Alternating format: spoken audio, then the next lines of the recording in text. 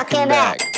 Welcome to Decision Space, the only show to take place right here in the space between the turns in your favorite games. I'm Brendan Hansen. I'm Jake Friedman. And this is the podcast about decisions in games. And today, Brendan and I are giving you our top 10 best games of all time. And the reason we're doing this is because thanks to our Golden Geek nomination and being noticed on the Board Game Barrage podcast as well, we have an influx of new listeners lately. So it might be a good idea just to give you a better sense of who we are as people, the games that we enjoy, so that you have that context as you listen to our new episodes going forward as we review games, or maybe explore some of our back catalog that might leave you scratching your head about how exactly did Jake get to this rating on this beloved game. Yeah, I think so much of the time, that I spend listening to board game media, Jake, I'm always helped by when I have a good understanding of the biases that a reviewer is bringing to the table. And I think we've always tried to be really transparent and clear about the types of games we tend to enjoy, because that tends to inform how we think about the games we play. The last time that we did a top 10 or a top anything episode, outside of when we rank games at the end of every year, was all the way back in episode 33. We did a top 10. So we're going to spend some time in this episode also talking a little bit about how games ranked in that top 10, where those fall on our list now, or even if they're on our list now. Before we get into that main topic, we like to do just some very brief housekeeping at the very beginning of each episode. And what we'd like to announce this week is that the Golden Geek voting for Best Podcast and all the other games and categories listed is now open on Board Game Geek. There's a link to go vote over in the description of this podcast, so you can use that link.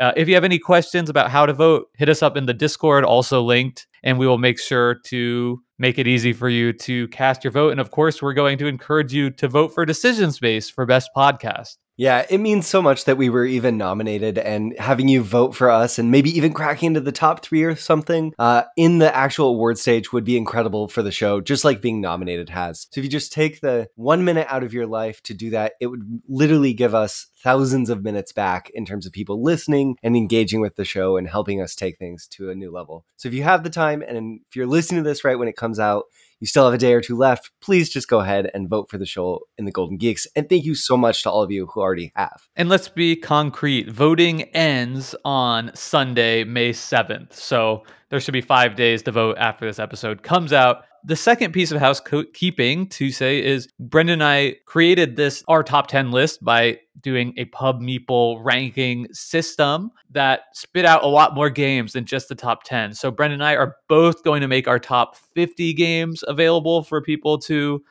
peruse, look at, make fun of, laugh at on the Discord.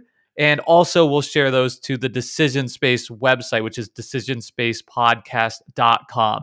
In addition to that, I'm going to write a sentence or two about each of the games in my top 50 list. And I'm going to put that on our Patreon page as just an exclusive perk to say thank you to everyone who is a patron of our show. So that's it for the housekeeping. Brendan, what do you say we get into our main topic here? So just to go over the format a little bit, Jake and I did Pub Meeple rankings of any games we thought could be candidates for being in, I guess, our top 50, and then saw where those games shook out. I don't know if for you, Jake, I did a little bit of judging here and there. If I saw a game that I was sort of like, this Not game me. is way too low, I don't know what the algorithm was thinking, I would adjust that slightly to kind of have something reflective. Jake here has let the robots take full control of his list.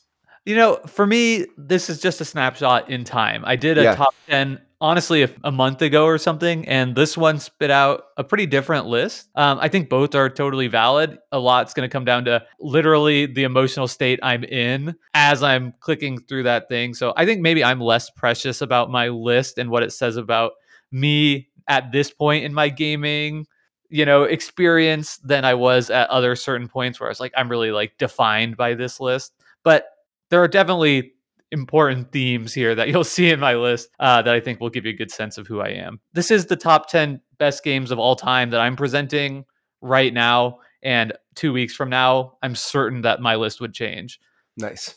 And for me, I just, Jake, looked at games that I really love and also games I was really excited to be playing right now was kind of my criteria. So that's where things shook out. I think we should start now with that little bit of like honorable mentions, games that fell off our list. Does that make sense to you to do Yeah. at this point of the I show? did. I'm taking a slightly different angle than you, but why don't you go first with the games you feel are important to mention before we get into our top tens? Yeah. So interestingly, folks who listen to the last top 10 will know that Modern Art was on my top 10. It was number 3 previously on my list, and it actually just barely fell off. I love Modern Art. I think it's a fantastic auction game, but I haven't played it a lot recently, and I've had some other Knizia games just that have hit the table a little bit more frequently. So that one's bumped down.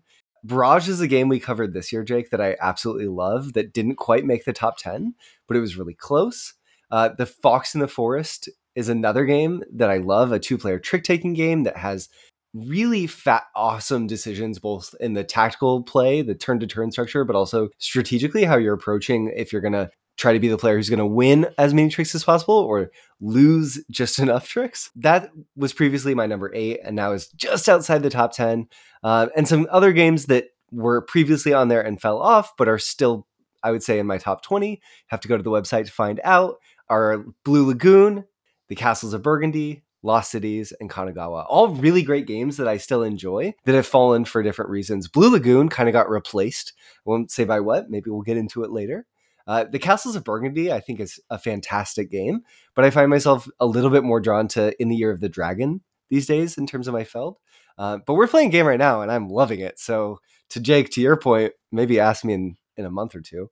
Lost Cities and Kanagawa are just great. Just haven't played them a ton or feel like I'm kind of seeing what the game has to offer and love the experience, but it's not exciting me to the level that it once did. My City's awesome game. Go listen to those episodes. It's an amazing experience. It just didn't crack the top 10. Awesome. No, I think those are a ton of great games listed. And yeah, it's so interesting when we think about these lists. Are we thinking just the way that you're framing how your rankings things can change so much, right? Is a game you love but aren't playing as much versus a game that you think maybe is like objectively one you wouldn't recommend as highly, but you're just loving it so much right now. And then you see those ranked up against each other. What do you pick? Yeah, and I'll also interject really quickly to say I'm totally going to contradict myself. And in my top 5, have a game I haven't played in like 3 years, 2 years. Yeah, that's just That's being life. human. Yeah, exactly. Okay. So for me, for my honorable mentions, I looked through my list of top 10 games and realized I didn't have a single party game in there or a single cooperative game in there, which obviously tells you something about who I am. But I wanted to shout out my favorite games in those two categories for people who really enjoy those. So I had 4 party games within my top 20. So I had The Resistance coming in at number 14. And that was previously number 8 for me. So Clover coming in at number 16, Wavelength at number 17, and Just One at number 20. Those are just all fantastic games that could any one of them crack my top 10 on a different day if I was more in that party game mood or whatever. So, I just recommend all those games so highly. Great games that really sing when you have a fun group of people around. And then my second list of honorable mentions is cooperative games. So I had The Mind at number 11. So the one that just missed. That game is polarizing, but every experience I've had with it has just been magic. Absolutely love it, even if it's not really a game at all, arguably. Eon's End came in at number 22, Spirit Island at 32, and Arkham Horror Living Card Game at 38. Previously my number 4 game. So What happened? I haven't played it so much over the past 2 years since we've done that. I think I started one of the new campaigns playing solo, didn't finish it. It's just so daunting, the setup of the game to get it out. My wife has been out of town for 3 months, and I kind of thought to myself, like, this would be a great time to do some solo board gaming. And I just haven't been called to play it. And so it's like, if not now, when? So that's what caused such a plummeting fall for that one, but still a fantastic game. And especially if you like cooperative or deck construction genres, it has my highest recommendation. That one comes up all the time too, as like there's examples of good design in there and decisions that are interesting. So that's still of interest to me. And it last became of interest when you mentioned it on episode 33, where we talked about those past 10 games. But it's interesting to see it fall so much. Also, Jake, the Mind at number 11. I'm so happy and so here for seeing the best party trick ever printed, almost cracking your top 10. I think it's great. I think the Mind is just like, if people want to be fussy about the Mind, that's fine. It's not for everyone. But when it hits, it's just so special. It captures everything about a good Magic Circle and it puts it in like a Ziploc bag size game, which is really tough to do and really brilliant. Yeah. Couldn't agree more. All right, Brendan, what do you say? Let's do this. Let's do it. Top 10 games of all time. And mine's going to be like the objectively correct list, and you're doing something a little different, I guess. Yeah, I'm doing the objectively my own opinion list. But no, mine's objectively right too, because this is our top 10s. So this is indisputably the right list. Correct. But that we are Decision Space. So it wouldn't just be an episode of Decision Space if we didn't kind of try to come at our top 10 from that angle. So where possible, Jake, I'm going to try to talk about my favorite decision or my favorite types of decisions presented in each of these games. I think that's something, as much as we can on the show, we have a lot of new listeners right now. We try to do that. We try to bring the focus back to decisions. So even though this is a top 10 episode, really trying to give you a sense for who we are and what we like, we'll try to come at it from that decision perspective, which I think is just going to further emphasize who we are and why we like these games. Oh, gee, no pressure. I told you this in Discord. Do you want to go first or do you want me to? I'll take it away. How about that? Okay, you take it away. All right, my number 10 game of all time is the Isle of Cats. Wow. The Isle of Cats is a drafting and polyomino tile laying game where you are playing as, I guess, the captain of a ship going off to an island to rescue cats from a bad man. What I love about this game is it really feels like just a sort of glorious mess of mechanisms that don't all fit together perfectly, but do come together in a way that creates a dynamic space for really fun tactical decisions. So this game has a draft where you're drafting cards that'll be important to the game, and then you'll need to manipulate those cards to create an economy, which you'll use to capture the cats before you can even add them to your boat. We've had a whole episode discussion on that phenomenon, which Brendan dubbed mechanical artifice. And I think that that's really fun. And I think the decisions that I like so much out of that is just trying to parse that mess and figure out any given turn, like, okay, what is the tactical best choice here? So when you compare like the draft in this game, the Isle of Cats, to a game like Blood Rage, I feel like here you don't need to know so much the combination of cards and what to look out for. You just take the cards you're dealt, look at the board state, look at the board, look at what you're trying to achieve, and just make the best choice in that given moment. And I find that a really fun and satisfying decision. I really enjoy the Isle of Cats also, so I'll just chime in and say that I think polyomino games fall into two categories, typically clean polyomino games and messy polyomino games. And the Isle of Cats is a messy polyomino game. You're tiling this non-regular shape. It's sort of this like rectangular diamond ship shape. And all of the pieces are cats strewn in weird ways, and they're larger. They're not just tetronymos or something. So you kind of get to make a mess, but you're trying to make the best mess with pieces possible. And I find it makes it even more rewarding when you can make an arrangement of cats that fit cleanly onto your boat. So I really love the puzzle in that one. Yeah. And I'll just end with a final point on the Isle of Cats, which is that this is a box that has 2 game modes in it. We were just referring to the advanced game mode. I guess that's like the standard or traditional game, but it also comes with instructions for a family game mode. And I just want to encourage everyone not to sleep on that. It takes what is a pretty complicated game with a bunch of different mechanisms, and it distills it down to just simply drafting cats and adding them to your boat. On your turn, just take one, add it to your boat. There are some individual player goals that you're working towards, and that's it. And it's really fun. Don't sleep on it. It makes it a great gateway game that you could teach to anyone. So that extra value in the box is something that bumps it up a little bit for me as well. The Isle of Cats. And if you want to hear Jake's thoughts more on Isle of Cats, check out episode 79 of the show. That's a deep dive of it. But on to my number 10 game, which my number 10 game of all time is Monolith Arena.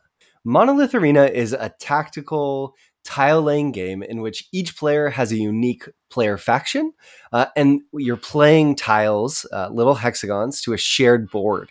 Those tiles come in a few different forms. There's units that you have. This is a combat game where you're trying to reduce your opponent's health to 0 faster than they can to you, or get it lower than the other player before the timer runs out, which is players running out of tiles to add to the board.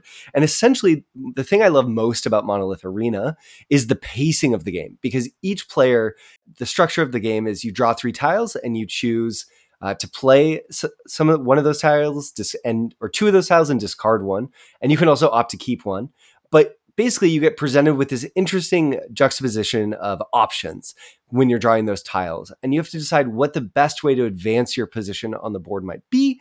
A lot of the tiles that you might be playing out are units, which have different speeds that they will attack on when they're activated. And so you're kind of taking turns adding pieces to the board, and tension is rising and rising and rising as all of these pieces come out. And then another type of tile that you might draw from the bag is a tile that allows you to start combat. And if you choose to play that card, you could also choose to discard it, or tile, I should say. It sort of snaps the rubber band on all the tension that has been building on the board. You resolve everything that's there. You see if you've made any progress towards damaging the other person's banner, which is sort of their central, most important unit that you're building around. I just find it offers really compelling, interesting decisions that are different every time, because your strategy is so driven by the order that tiles come out and when combats are happening. Monolith Arena also has this cool monolith mechanic. This is really an implementation, Monolith Arena, of a famous game called Neuroshima Hex, but Monolith Arena adds these cool monoliths, which allow you to, on certain turns, kind of unravel these monoliths across the board and dynamically shake up the board and what's there. It supports 2 to 4 players, but I really think of this as a 2-player dueling game that plays in about 25 minutes or less. It's just really fun. One that didn't get a ton of fanfare, but I think I have great fondness for it, and I always love to play it when I get the chance. Awesome. I'm not really familiar with this game at all. It seems like an interesting little subgenre of games. You mentioned Neuroshima Hex. I know War Chest is that sort of a little bit similar with drawing tiles out of the bag? It's interesting. They're playing in a similar space. They're doing something different, but they are kind of a similar riff on, they're 2 sides of the same coin, maybe. Yeah. So, I mean, I don't know why it is, and this is probably just a me thing, but there's something about that where it's like, I just look at it and just go. There's no hand, though. You don't have to have a hand of tiles. Don't worry. Yeah, well, I hate that. Peeve. Yeah. So, I mean, I would love to try this with you sometime, and I'm sure that I could easily be won over. So I'm glad that you're bringing up here to people that maybe like me are just overlooking this game for no good reason. Yeah, I'll bring it to Geekway. Okay, perfect. Again, that was Monolith Arena what was the designer on that? It is by Mikhail or Kaz. It's published by Portal Games. Okay. Yep, came out in 2018. Should we do that? Should we be a good journalist? And we probably should try. Yeah, that might be good. Okay, what about Isle of Cats then? Isle of Cats is by Frank West and published by the City of Games. Yeah, Frank West Company. Excellent. Okay, my number 9 game of all time, also new to the list, is Barrage. I said on our episode on Barrage that Barrage is my favorite heavy game of all time, and it is on this list, and occupying that spot is just like this sort of heavy, crunchy Euro game that I can dive into and explore over and over again. And Barrage is published by Capstone Games? By Cranio Creations. It kind of feels like it could have been Capstone. Yeah, I don't know why I thought that. Designed by Tommaso Battista and Simone Luciani. So in Barrage, you are playing as a country and an executive, and you are trying to manipulate water cascading down a mountain range, I guess, by getting in the way of that water with your own dams and power plants, so you can convert the water falling down into energy, which is going to give you points, and it's also going to give you the ability to score objectives and purchase additional power plants and other types of infrastructure, and has this really excellent dynamic tension in the decision space of working towards producing as much energy as you can and working towards doing a really good job with creating infrastructure. And both of those are sort of avenues to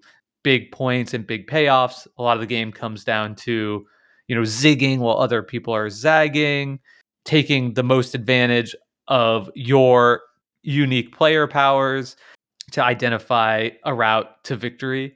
I'm trying to think what my absolute favorite decision that comes up in Barrage is, and I think it might be sort of crafting your gameplay to create like these moments of significant impact. Yeah.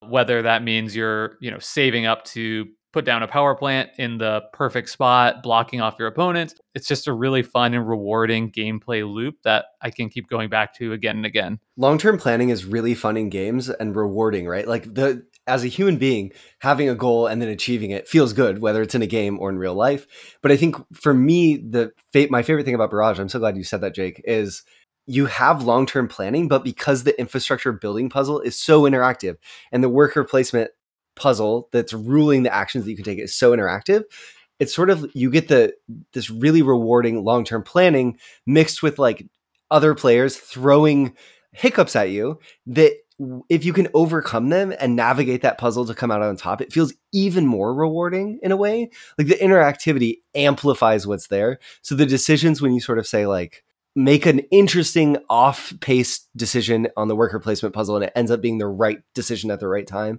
it just can really feel like a home run. Barrage is awesome. And the last thing I'll say, the most pleasant surprise about exploring this game for me was that Barrage has a reputation of being like a really cutthroat and brutal game, right? Where you can put your power plant dam rather, blocking somebody else, and now all their plans are shot. I drink your milkshake. Exactly. Yeah. And that is true, but it isn't true to the extent that you don't always get to have fun as you're playing. You may end up getting screwed out of winning the game and score much fewer points than somebody else, but you're still able to play the game the whole way through. It's not like if you make a mistake, you're like eliminated from having fun in a way that I was expecting would be the case. So it doesn't really have the negative player experiences, even when losing this game, that I had expected it to have. And the feedback is really good too. Like if you make a mistake in Barrage, you're usually learning when you're playing Barrage in a great way. Yeah. And so for all those reasons, Barrage is a heavy interactive Euro game that I would highly recommend people check out and maybe even push themselves into a heavier space than they're used to give a try. And if you want a fuller deep dive on Barrage, check out episode 109, which was a complete deep dive of Barrage on our show. My number 9 game, Jake, is The Resistance by Don Eskridge and Indie Boards and Cards. I feel as if The Resistance needs very little introduction. You've already mentioned on the show. It's a beloved game that is over 10 years old now, but it's a social deduction game in which there are two sides with hidden roles. One group is a group of resistance fighters who are very clearly on the good side in this game, trying to go on a set of missions where they are trying to bring with them other resistance members so they can succeed those missions and win the game. And hidden amongst the group of players are a number of spies who are trying to deceive the resistance players, make them think they're members of the resistance themselves so they can secretly go on those missions and make them fail. The Resistance was a game that was in my honorable mentions the last time we did a top 10. It's a game I love, and it's really one of the first 3 or 4 games that I started playing when I really got into playing board games as an adult. And I'll say that, The Resistance has kind of ebbed and flowed in how much there's been room in it in my life, but I've just had some recent plays of it that have been phenomenal. And it's reminded me of the height of how memorable the experience can be, how much it generates emotional investment and conversation. And I think also, Jake, I've realized the more I've played it, it sort of nails the decisions in a social deduction game in an interesting way. And there's lots of different interesting decisions. But for me, I love that the resistance, growing up playing Mafia and Werewolf, so much of playing those games, I feel like it's about not trusting people. Like it's when do I betray? And the resistance has that. Like I love when I'm a spy and I get to make the hard decision of, am I going to betray another spy to try to win us the game? That's a great decision. And it's memorable when that happens and it works. And sometimes it doesn't. But I love that the way that the resistance is structured, where there's always more people that are on the resistance than who are evil, and good is sort of the resistance side is sort of the default, means that it's really a game about trust. And can I make the decision to trust you? And I love that. That's a fun thing to explore with friends and even with people you don't know as well. I've played this game recently with some non-native English speakers who we just had a blast. It was like one of the best games of Resistance I've ever played. So yeah, the Resistance, a classic for the ages, and my number 9 game of all time. Absolutely agree with everything you said. It's a game I love. Maybe we shouldn't go too in depth because I know we're planning an episode on Resistance and all things social deduction in the relatively near future. But just like you, in preparing for that, I've had some recent games of Resistance after not playing it for a while, and there have been just some incredible highs in those games. But also, I had an experience more recently, not such a high. Not that it was like a disaster and people had like bad feelings, but it's not something that's going to resonate with everybody, right? Like some people just don't like yelling, and the Resistance can very quickly become a game that's just like, who's the loudest in the room, right? And somebody's just like kind of like shouting over people, and that's not something that everybody's always going to enjoy. Yeah.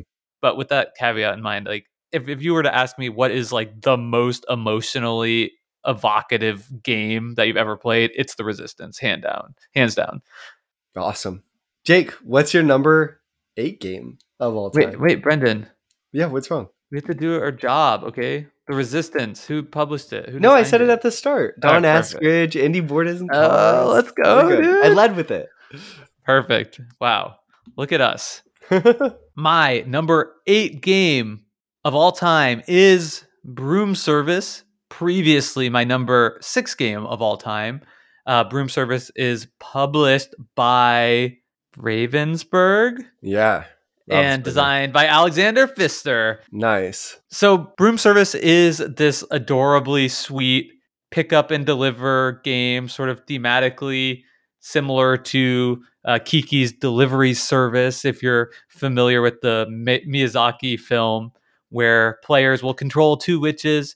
They will pick up potions and they'll spread out across the board, delivering potions to towers. But beneath that very adorable exterior is just an absolutely dynamic, cutthroat game of if something that like approximates poker, right? With bluffing and poker faces.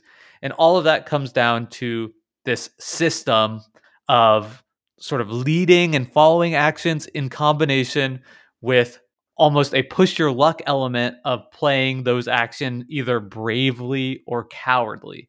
If you play an action bravely, which is just really hilarious to say and really adds a lot to the game for me, to say like, I am the brave weather fairy, you don't get the game instructs you to do. Yeah. Oh, if you're playing at my table, you absolutely have to do that. Yeah. If you say I am the brave weather fairy, you don't get to take that weather fairy action that you would get to do if you said I am the cowardly weather fairy, until it goes all the way around the table and every player has had the opportunity to reveal whether or not they're holding a weather fairy card and whether or not they want to play bravely or cowardly. And if somebody else picks bravely, then that cancels out your entire action. So it just creates this, it adds this really, really dynamic, I already said dynamic element of watching what every other player is doing, what position they are on the board. That makes this game, really interactive, really fun, and always, has these moments where people are on the edge of their seat waiting for it to get to that last person for them to, reveal whether or not they're indeed holding that card. Yeah, it's just fantastic fun. I mean, to me, this is like the quintessential board game experience that I'm looking for around the table. It's not too hard rules wise, packs just a ton in terms of like strategic depth, ability to be creative. And my only knock against it is that it does feel like a game where sometimes if you get down early, that forces you to take bigger risks, and bigger risks are likely not going to pay off.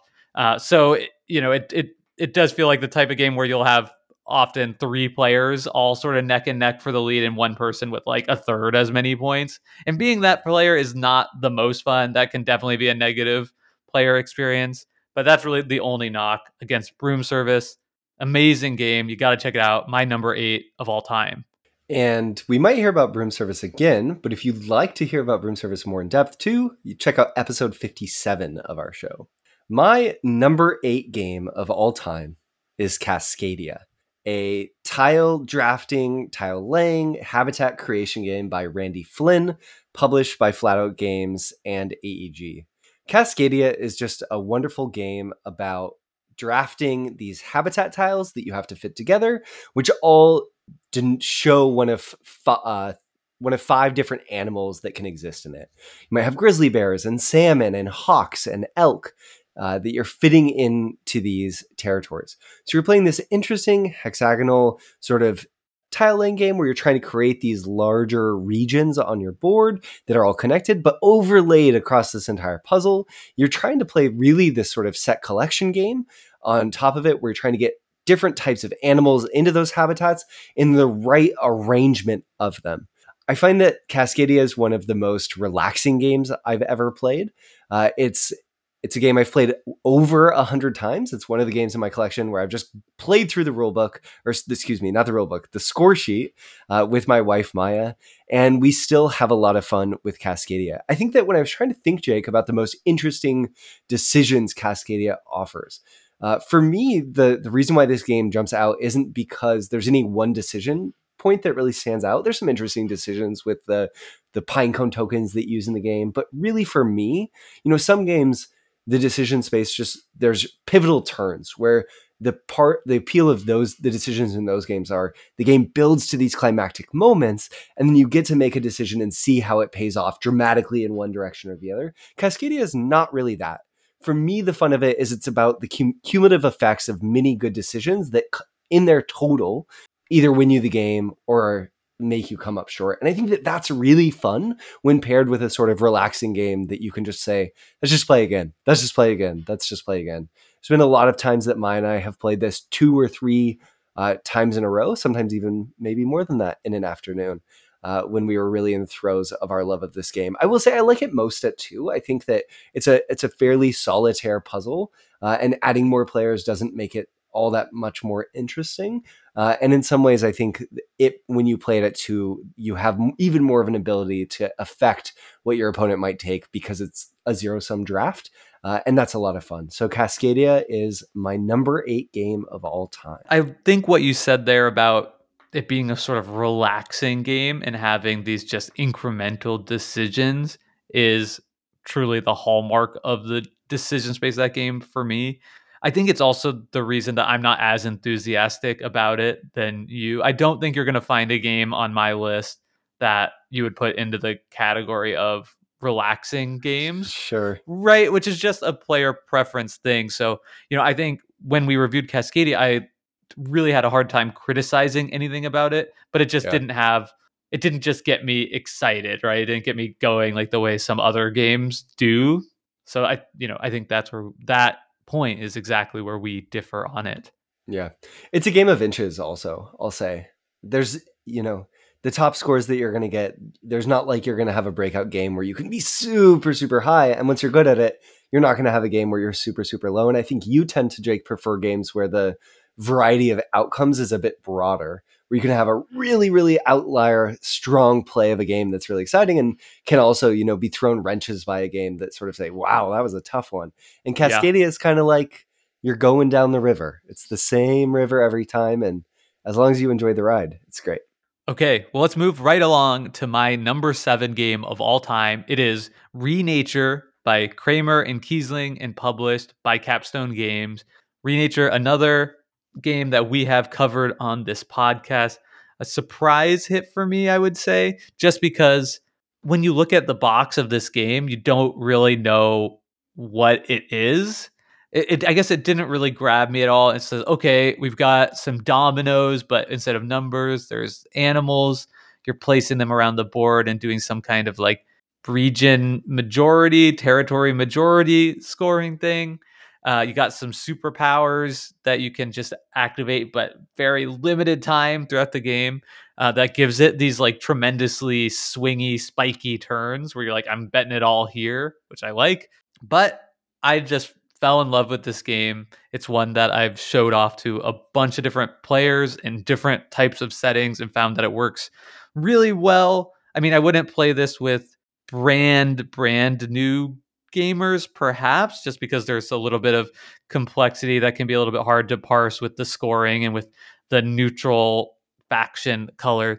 But like, what is Renature? I don't even know. Basically, you're planting different sized shrubs to trees, and you're scoring points for it. But the fun is navigating this decision space puzzle of having a very restrictive setting where what you're going to be able to do on your turn is going to be dependent upon the dominoes you have in your hand and the dominoes on the board, and finding the best way to maximize those restrictions on each turns and finding the exact right moment where you can expend your precious flower resources to break the rules in a way that allows you to do something that you otherwise wouldn't be able to me, that is the hallmark of a game that I just can see myself playing for the rest of my days.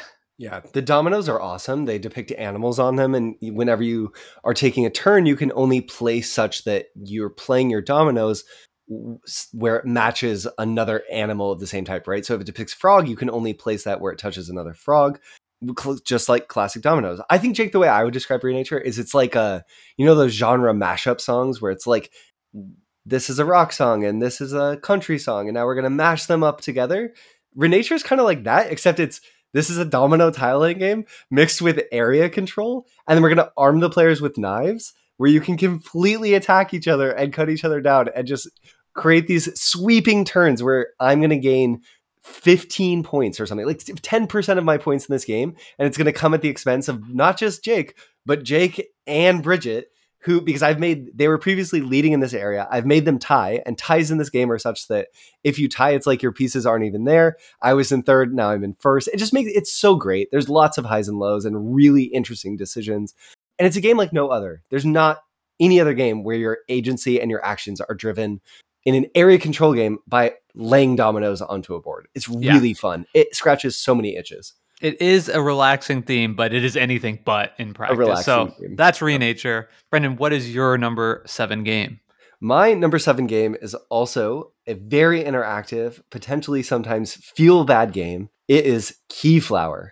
Keyflower was previously number 5 on my list, and it's dropped down just a little bit, but still steadfastly here in my top 10, because I think Keyflower is one of my longest loved and most enjoyed games. And I think it's also one of the best worker placement games I've ever played. It's one of the best Euro games I've ever played. And it's one of the best auction games I've ever played.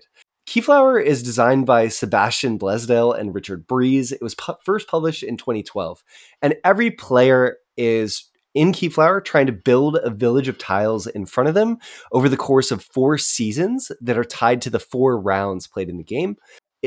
You are bidding on these shared tiles that come out each round with meeples in 3 colors, potentially 4, but we'll not get into that little twist. And whenever you bid for a tile, you're going to pick any single color of meeples and use those to bid. So for example, let's say I wanted a nice tile that had come out that would give me 6 points. I could bid 2 yellow meeples to claim that tile. And if Jake wanted to get that, he'd have to bid 3 yellow meeples. He couldn't use blue or red. So that's going on. Each round, we're bidding for tiles, but we might also be using those same workers that we would use to bid for tiles to activate tiles, because all of the tiles that you're bidding on, for the most part, are also worker placement locations that allow you to get resources, to play this interesting logistics puzzle. There's a lot going on in this game, so it's difficult to summarize it all. But you're having to make these tough decisions between advancing your prospects, getting access to better tiles, versus using the tiles you already have, or using the tiles your opponents have, because you can use tiles that other players have in their villages at the expense of you lose the workers that you use to activate them. They go to that other player. I find the decisions that Keyflower offers are unlike most in any game. You're always offered, it's a game about options. You have the option to play on any tile that's come out in the board. So it's so much around not just what's the best path for this game, but what are my opponents trying to accomplish, and what sequence should I be using to try to accomplish this? Do I need to bid on this tile now? Do I need to lock down a use of this really key resource logistics tile at this point in time? So I have to understand other players' intentions, what would be best for them, and factor that into my decisions. I find Keyflower to be a very engaging puzzle that brings people arching in rather than arching out on their turns as they're trying to figure out how to navigate this. And I find it doesn't overstay its welcome. And the more I play it, the more I love it. And that's why Keyflower is my number 7 game of all time. And I don't like it at all. So, And if you want to know more about that, check out episode 26, in which it's titled Key Love It or Key Hate It. Yeah. So let's leave that there. But yeah, for me, it's not for me. Let's move right on to my number 6 game of all time, and it is My City by one Dr. Reiner Knizia. Let's do a little Rhino Knizia dance. Oh, yeah. Do. Rhino Knizia.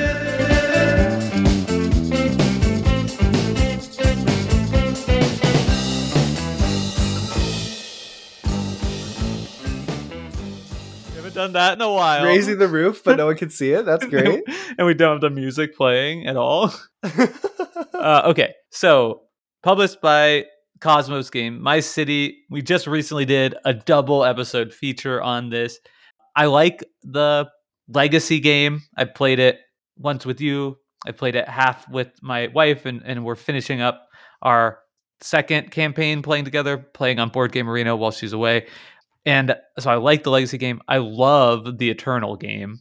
Yeah. Which is the way you can play this without the legacy components and just play it forever as sort of the best of the best elements of this game. And the thing that stands out to me most about My City, I guess I should say, this is essentially a flip and write game. It's a flip and place game where you have a deck of cards. Each card has a specific polyomino tile. Polyomino tiles coming up again for me. And you flip up a card, find that tile, place it on your board, and you're trying to fill up your city board to score points in a variety of ways. Very simple. And the thing that really just sticks in my mind about this game is the fact that I've been playing this game essentially constantly on Board Game Arena for like the past 3 months. And every time I've been playing asynchronously while my wife is in Peru. And every time still that I have a notification on Board Game Arena, it's like My City, it's fun. I'm just like excited to see what I get, excited to see what the next tile is going to come out and where to place it. I feel like as simple as this game is, it can definitely be a game that is incredibly rewarding and also punishing, right? When you make a mistake, and the mistakes that you do make, more and more, I feel as though I could have done better. I should have seen that coming and set my board up in a way so that I wouldn't be punished so hard by that tile getting revealed just now. Pretty simple. Maybe you could say this is relaxing, but the dynamic feel of starting out very open and loose, and the whole world is in front of you, to the way the decision space wanes down at the very end to where you have only a few tiles left and very few options. And did you give yourself the space and ability to take advantage of them? And oh my God, please not that tile now. And now I'm out of the round. It's great. It's delightful. My City. My City is a phenomenal game. My number 6 game of all time is BattleCon. BattleCon is a series of games. Really, the box I own and enjoy immensely is Devastation of Indines, which came out in 2013, published by Level 99 Games, and it's designed by D. Brad Talton Jr. BattleCon is a fighting game in which it pits two players head to head in essentially what simulates like a classic video game style two-dimensional struggle over positioning and trying to outthink your opponent. Each player has a set of cards, and one set is shared between the two players. These are sort of bases that represent normal actions that you might be able to do, and each player can do. So it might be like strike or dodge or roll or shot, which is a ranged attack. So both players have this sort of base of things they can do. And then each player plays a unique character that adds unique styles that augment what those bases can do. And they can be mixed and matched. So I might see a combo, a pairing of those two cards that's really good, and know that when I'm playing Jake, who's playing a specific character, he gravitates towards a specific pairing of those cards. And with those assumptions, I'm going to change the decisions that I'm making to try to preempt the moves he'll make. And what I love most about BattleCon is that it lives in this sort of double think where I have to know what Jake is going to do to know what it would be best for me to do. And Jake has to know that I know that he knows that. And then all of a sudden we're in donkey space and everything's this ball of slurry, beautiful decisions where we're just trying to see what we can read from each other's faces and our past actions and see if we can condition certain actions to take advantage of in the future. BattleCon's quick. It's a very fast game, so you can play it iteratively, which I think is another thing that I love. But for me, my favorite thing about the decisions are the simultaneous choices of your cards, revealing them and getting that feedback. It's just so fun and immersive. And every game, to me, feels like infinitely interesting because every decision is valid. It's just if you're making the right decision at the right time versus the player that you're playing. Yeah. BattleCon is such an excellent system. I think of all the games we've talked about, this one requires the most dedicated play. It's almost as the first time you play it with somebody else who's brand new, you're probably not going to get very much out of it because you're just going to be picking random cards, slamming into each other and seeing what happens. But it can really elevate so much as the skill of the players increases, which is exciting and also an inherent con where it's a difficult game to show to people unless you're going to like dedicate a night maybe to playing it because you're going to play it once and then go, all right. And it's even as a more experienced player, if you're playing with somebody who's just doing random things, that's not as fun either. So it takes some dedicated, concerted effort to get over that. But once you do, an incredible game. Yeah. And if you're intrigued, episode 97, check it out. All right. My number 5 game of all time, top 5, is Grand Austria Hotel, designed by Virginio Gigli and Simone Luciani. My second Luciani game on my list. Who knew that was going to happen? Not me. And this one is published by Lookout Games or Lookout Spiel.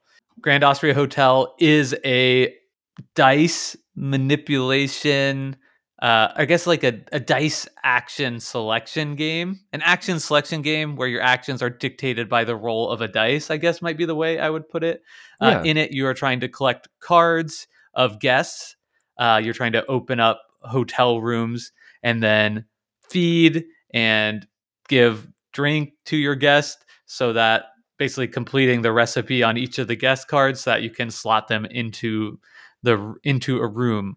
While trying to do that, you're also paying attention to shared player goals. You're trying to be the first to achieve 3 different goals, and that makes the game feel very interactive because those are extremely important. So those races, as well as the fact that people are going to be taking dice away from you, and the game also has a snake draft element where if you're going first, then the next person after you and the person after them are all going to be taking 2 dice each before it gets back to you and trying to think ahead to what might be available, what might be left, is all just a really fascinating puzzle that hits the exact sweet spot for me in the type of decision space that I really love, which is that it feels like a a dynamic waning decision space. So that's something that will come up again for me where you have the pool of dice, that's going down. But then at the next round, you're going to roll all the dice again and you'll have a lot more option, and then it will wane down once again. And I just find that whenever it appears, so delightful. And this is one of the absolute best iterations of that. So the first of a few coming up, Grand Austria Hotel in that category. Yeah. Grand Austria Hotel really rewards repeat plays and mastery too, in a way that I think is, if you get into it, it ends up being so rewarding to play. Yeah. And talk about a game where you could score 30 or 200. Yep. Mostly I scored 30. My number 5 game of all time is Reiner Knizia's Tigris and Euphrates. Tigris and Euphrates is a classic tile laying game that is conflict driven. It's all about trying to get these leader tiles that each player has in a unique shape onto the board, and then to place tiles of 4 different colors alongside them to set up little civilizations that grow and shift over the course of play. By placing tiles, you're going to get points. And at the end of the game, players' total point value is equal to the color of tile, like points they have the least of, right? So when I place a green tile next to my leader that's green, I'll get 1 green point. So it doesn't matter if I have 20 blue points, but only 3 red points. My score for the game is 3. So it's all about trying to equally pursue points in these 4 different colors tied to these tiles. And you're doing this alongside other players. You have shared incentives because these groupings of tiles might have leaders from multiple players. You can also take big risks. And if you build a square of 4 of the same color tile next to each other, they get flipped over and they turn into monuments. We're going to gush points onto the table every turn in 2 different colors, but it weakens the overall strength of that collection of tiles, that little civilization, and makes you more vulnerable to wars, which is a way that you can place tiles connecting 2 different collections of tiles, those little civilizations, and potentially snap up a bunch of tiles all at once and score points. Tigris and Euphrates is not for everyone, but it's a brilliant game that rewards future planning. And my favorite thing is the decision around when to take a big risk and start a war that you think will be advantageous for you and push you ahead. It leads to exciting moments where there's no certainty, but typically an exciting outcome. Every time I play it, I feel like I'm learning and getting better.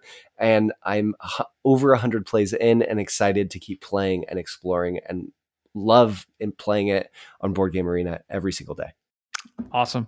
It won't be one that is appearing on my list. I do find it to be the absolute most triggering game that I've ever played. Whenever I'm playing it and something bad happens to me, for whatever reason, there's something about Tigers and Euphrates. It just makes me rage so hard. Something about the hand of tiles is factoring into it in a significant way. I don't really know what it is, so not for everyone, but even I can appreciate the brilliance of the design, even if it's not one that I enjoy interacting with as much as you. I think it's awesome how many games are on my list that it's like, Jake's like, I cannot play this game anymore. Yeah, I hate this game. I think we're at 2. Yeah, that's great. Moving on. Number 4 for me. We're moving over from Austria to nearby Belgium for Bruges, designed by Stefan Feld and published by Hans im Gluck. And or in the Z-Man. US, it was Z-Man, yeah. Okay, so Bruges previous is actually a game that was on this list before. The second game on my list that's reappearing, and it was previously my number 1 game, so falling 3 spots down to number 4. Bruges is a classic Stefan Feld game where, similarly to Grand Austria Hotel, you will roll a shared set of colored die that won't be used up by the players, but will dictate the value of different cards and your ability to use different cards in your hands to accomplish actions. This is a point salad game where you'll score points by, achieving various different things in the city. You'll get points by paying the cost for people to go into houses, by building up canal routes, and by spending money to advance your reputation. All of those things have sort of a really interesting majority goal, where if you have the single most in any of those categories, you get a 4-point bonus. But then if somebody else overtakes you later, you get to keep the bonus, but then they'll get to also have their 4-point bonus unlocked. So that's a really interesting dynamic.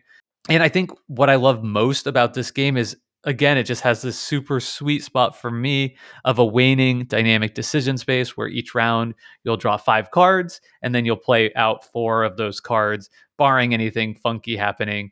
And it's really fun for me to see what cards I get and then plan out that mini strategy for how I, want to use those cards over the course of that round. That may change depending on what my opponents do. But for me, that's sort of the perfect amount of, strategy. Within the strategy, you have like all this like tactical decision of like, how am I going to achieve my strategy within this given round?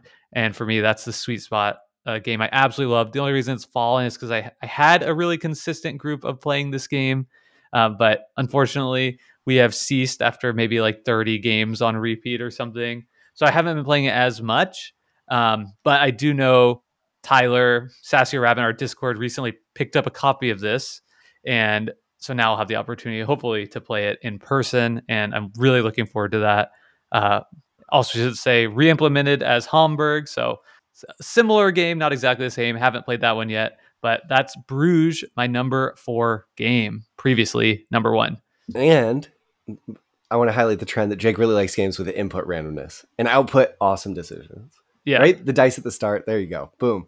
Okay, I'm going to speed through because I know we gotta get to this. We each have our top 3 left, but my number 4 game of all time, previously my number 2, is El Grande, a 1995 Wolfgang Kramer and Richard Ulrich game that is one of the best area control games ever made. It is my favorite area control game to play, and it's all about using this hand of cards that you start with completely at this 13 cards that are going to determine when you get to pick actions within the round, and then trying to fill up this board with meeples. My favorite decisions in this game are the simultaneous choice decisions that come around this nice component, this hidden disc, where you can select a region on the board and then reveal all at once, and all this change happens, and it's just awesome and interesting.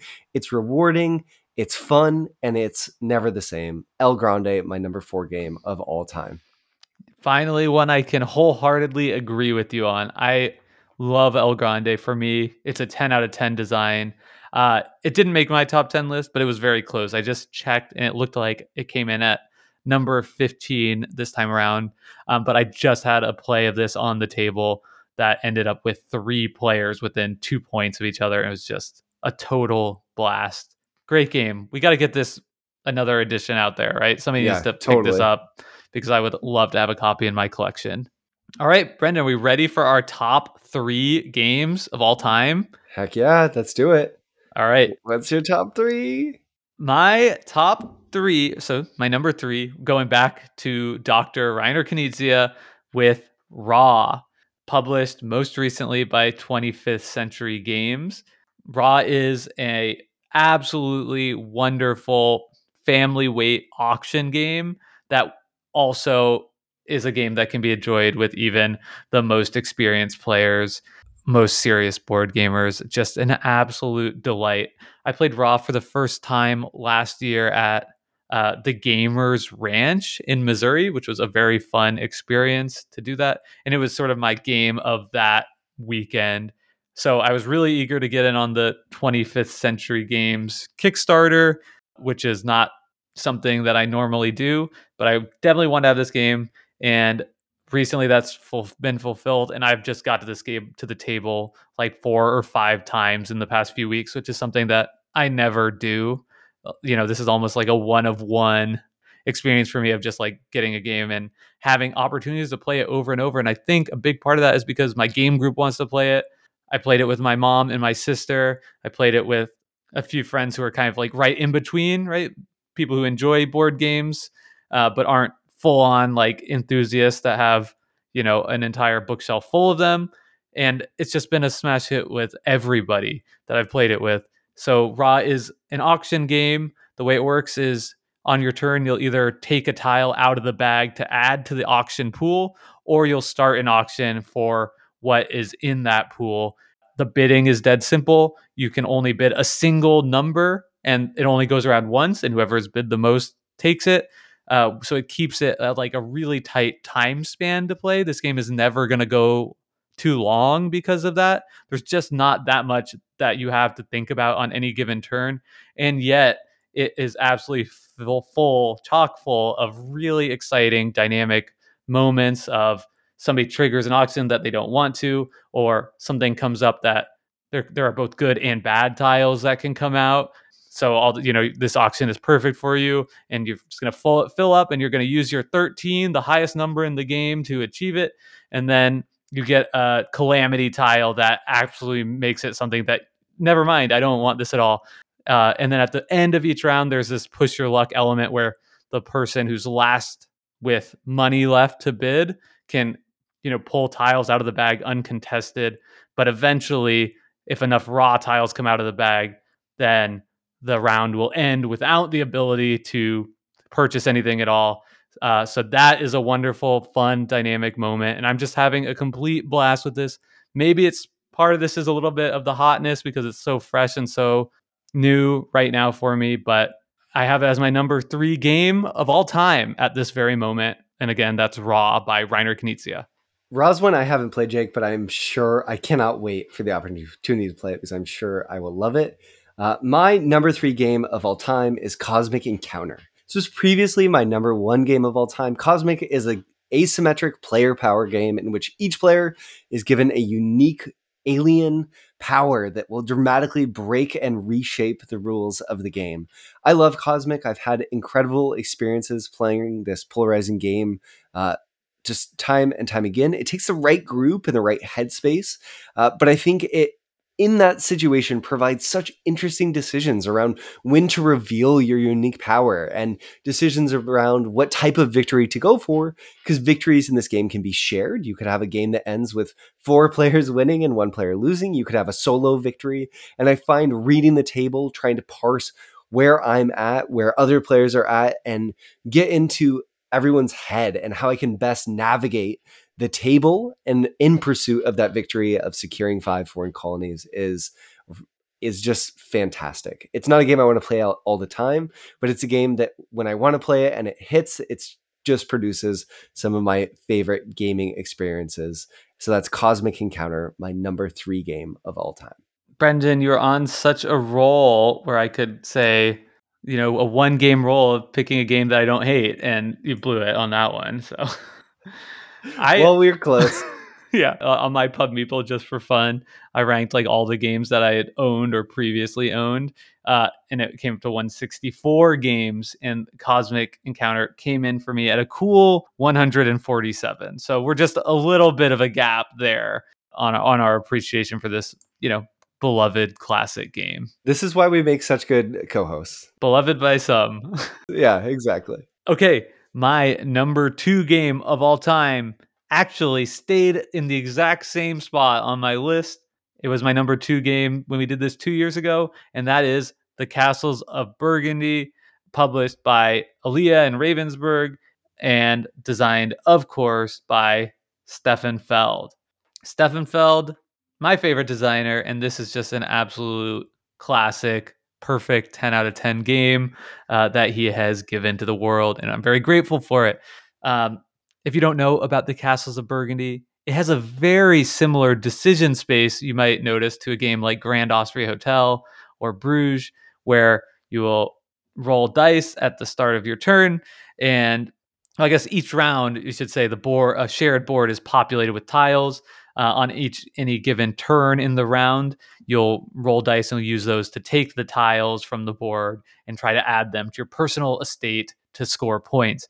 Then, once everybody's had 5 turns, the board will be wiped clean and repopulated with tiles. So we get to have all the fun of that waning decision space again as we strategically try to advance our long-term strategy with smart tactical decisions. Basically, exactly what I said about Bruges, exactly what I said about Grand Austria Hotel, except for the Castles of Burgundy is, as of now, my favorite iteration of this type of decision space. The reason it's my most played game of all time. I've played it well over 100 times at this point.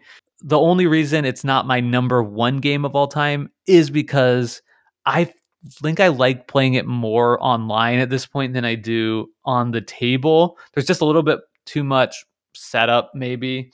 when I know that I can just have zero setup playing online. And I have found that some of my more recent plays on the table have tended to drag just a little bit more than I would want. So I'd still gladly play this with anybody, anytime, online or on the table. But if we are playing on the table, I just want people to play really quickly. Yeah, nice. So that's the Castle of Burgundy, my number 2 game, the second best game of all time. Yeah. My number 2 game, second best game of all time, is Broom Service by Alexander Pfister and Andreas Pelikan, previously on Jake's list. Broom Service is just phenomenal, and I actually felt compelled to play Broom Service based on Jake's last top 10 in episode 33, and in that time, I have sought out a copy of my own, played it countless times. I think I'm close to like 40 or 50 plays of Broom Service probably at this point. Wow, that's awesome. I love Broom Service. I think that it's amazing at 2. It scales wonderfully to higher player counts where it gets increasingly chaotic and zany. At 2 players, it's increasingly cerebral where you're trying to predict your opponent's plans, and it hits at both ends of the spectrum for me. My favorite thing about the decisions is the simultaneous choice of deciding what cards you're going to play in a given round and trying to build out your strategy to be as flexible as possible. And then, as Jake said, just deciding when to take a big risk, take a brave action, and eke out a little bit more efficiency. For me, Broom Service captures everything I love about about sort of simultaneous choice games in general, like fighting games or looser, more, I don't know, more free flowing games, and also optimization Euros, and mashes them together like peanut butter and jelly into this wonderful, dynamic, fun experience that doesn't outstay its welcome. Broom Service is my number 2 game of all time. And you already heard my thoughts on that, so no need to add more, but it's a 10 out of 10 game for me, and I absolutely love it, obviously. So we are to my number 1 game of all time, and it is the first appearance of Uwe Rosenberg on my list. And the game, of course, is A Feast for Odin.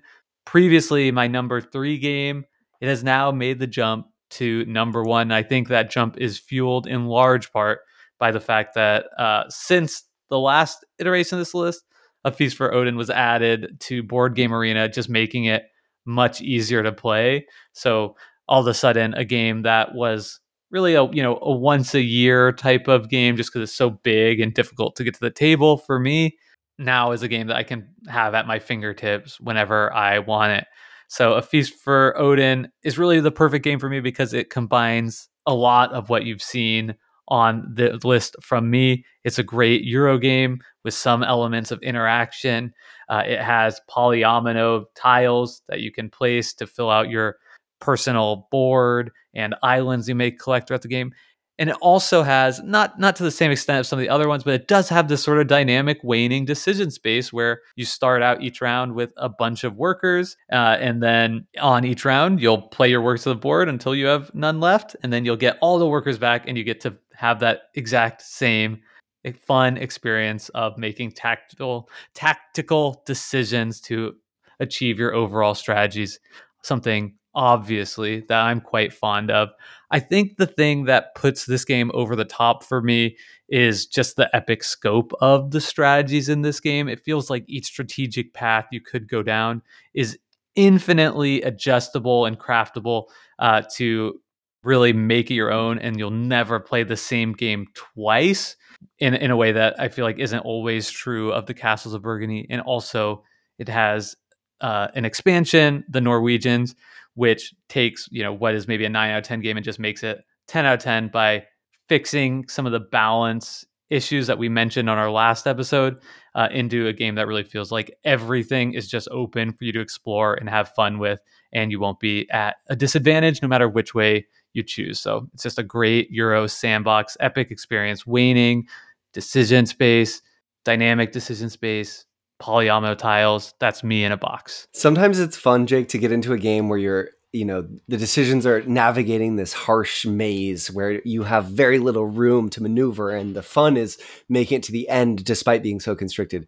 A Feast for Odin is the exact opposite of that decision space. You have workers gushing at you. They're giving you resources every turn, and you have 80 plus action spaces to decide from, and the freedom of what you can choose is so rewarding and fun and makes exploring it really rewarding. I also love A Feast for Odin. It's a great game and offers really fun, rewarding decisions.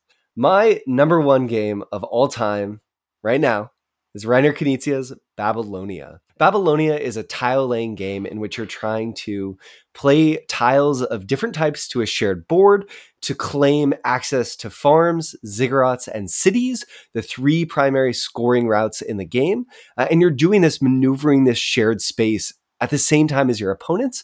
You're trying to create chains of tiles where all of your tiles are nicely interconnected, but you're forced by the game at times, just based on points and what you can get, to spread out and to go for the best opportunities on the board at a given time. My favorite thing about Babylonia is how much game it packs in to the time it takes to play. This is a 30-minute or less game for players who've played it a fair amount. It can span to be, it's like a 30 to 60 minute game, but it feels like a full, deep experience with lots of strategic considerations, interesting tactical trade-offs. And I think my favorite thing about the decisions in this game are that to some extent, there's lots of interesting planning of how you're going to try to make your tiles connect, but you're speculating on what your opponents are going to do at these important inflection points and trying to make a decision based on that speculation if you should do X or Y. There's also just bombastic turns that are really rewarding, and you'll have turns where you score these crushes of points that are just fun. It's just a fun game. It's driven by a random hand of tiles that means that no two games play alike, and the board is also variably set up with the cities and farm tiles. So every board you play on feels different, and it also scales. So the 2-player board is much smaller than the board if you play at 4, which means that it's the perfect size. You're always in the right size play space, so you're rubbing up against each other, something that Tigris and Euphrates, the other tiling game from Reiner Knizia on my list, does not do. And I think that Babylonia learned from Tigris and Euphrates and really made a game that shines at all player counts. So Babylonia is my number one game of all time, and a game that we recently covered on the show. Well, not Jake and I, but Maya, my wife, and I recently covered on the show in a deep dive. So check that out. Yeah, I think, Brendan, that's a great pick for you. Obviously, I haven't played it yet, but it seems like I may get that opportunity in 3 short weeks. And I can't wait to play it. And I can't wait to come back to this podcast and share my thoughts on that, good or bad. Yeah, likewise. You've talked it up enough, so it better be freaking great. No, okay? I'm so nervous. Don't have your expectations too high. But I think you'll really enjoy it. My expectations are not that high, so don't worry about that. Just because of my experience playing Tigris and Euphrates, right? Yeah. Either way, we'll see what happens, and I'm excited absolutely to try it out. So that's it. That is our top 10 games of all time. Brendan, final closing thoughts here in the last moments of the show? No, I just want to thank you, listener, for listening to our top 10. I encourage you, if any of these games intrigued you, to go back and look for an episode on them. You can find a full list of episodes in our game index on our website at decisionspacepodcast.com. For the episode entry for this show, you'll also find our top 50s. And patrons, I want to hear your thoughts on Jake's special short sentence that we'll publish to our Patreon on each of the games in his top 50. Maybe I'll do that as well. And for all of our pre-planners who play games along with us, know that coming up, we'll do a deep dive of Architects of the West Kingdom, a Shem Phillips game that's a worker placement game. And we're also going to plan to cover Spots on the show and Can't Stop and Claim It at some point soon too. All of these games are available to play online, either on Board Game Arena or yucata.de. So check them out. Play along with us so you're prepared for the show. Yeah, if you're playing these games, come into the Discord, let us know your thoughts, because that absolutely helps us shape the show and make the best show possible. Plus, it's just really fun to talk about games. That's why we're doing this. And if you're listening to this, you probably feel the same way. And the Discord is the best place to do that. So we look forward to talking with you more then. Until next week, this has been another episode of Decision Space. We'd like to thank Hembry, as always, for our intro and outro song, Reach Out. And with that, we'll just ask you to have a great week and goodbye. Bye, all.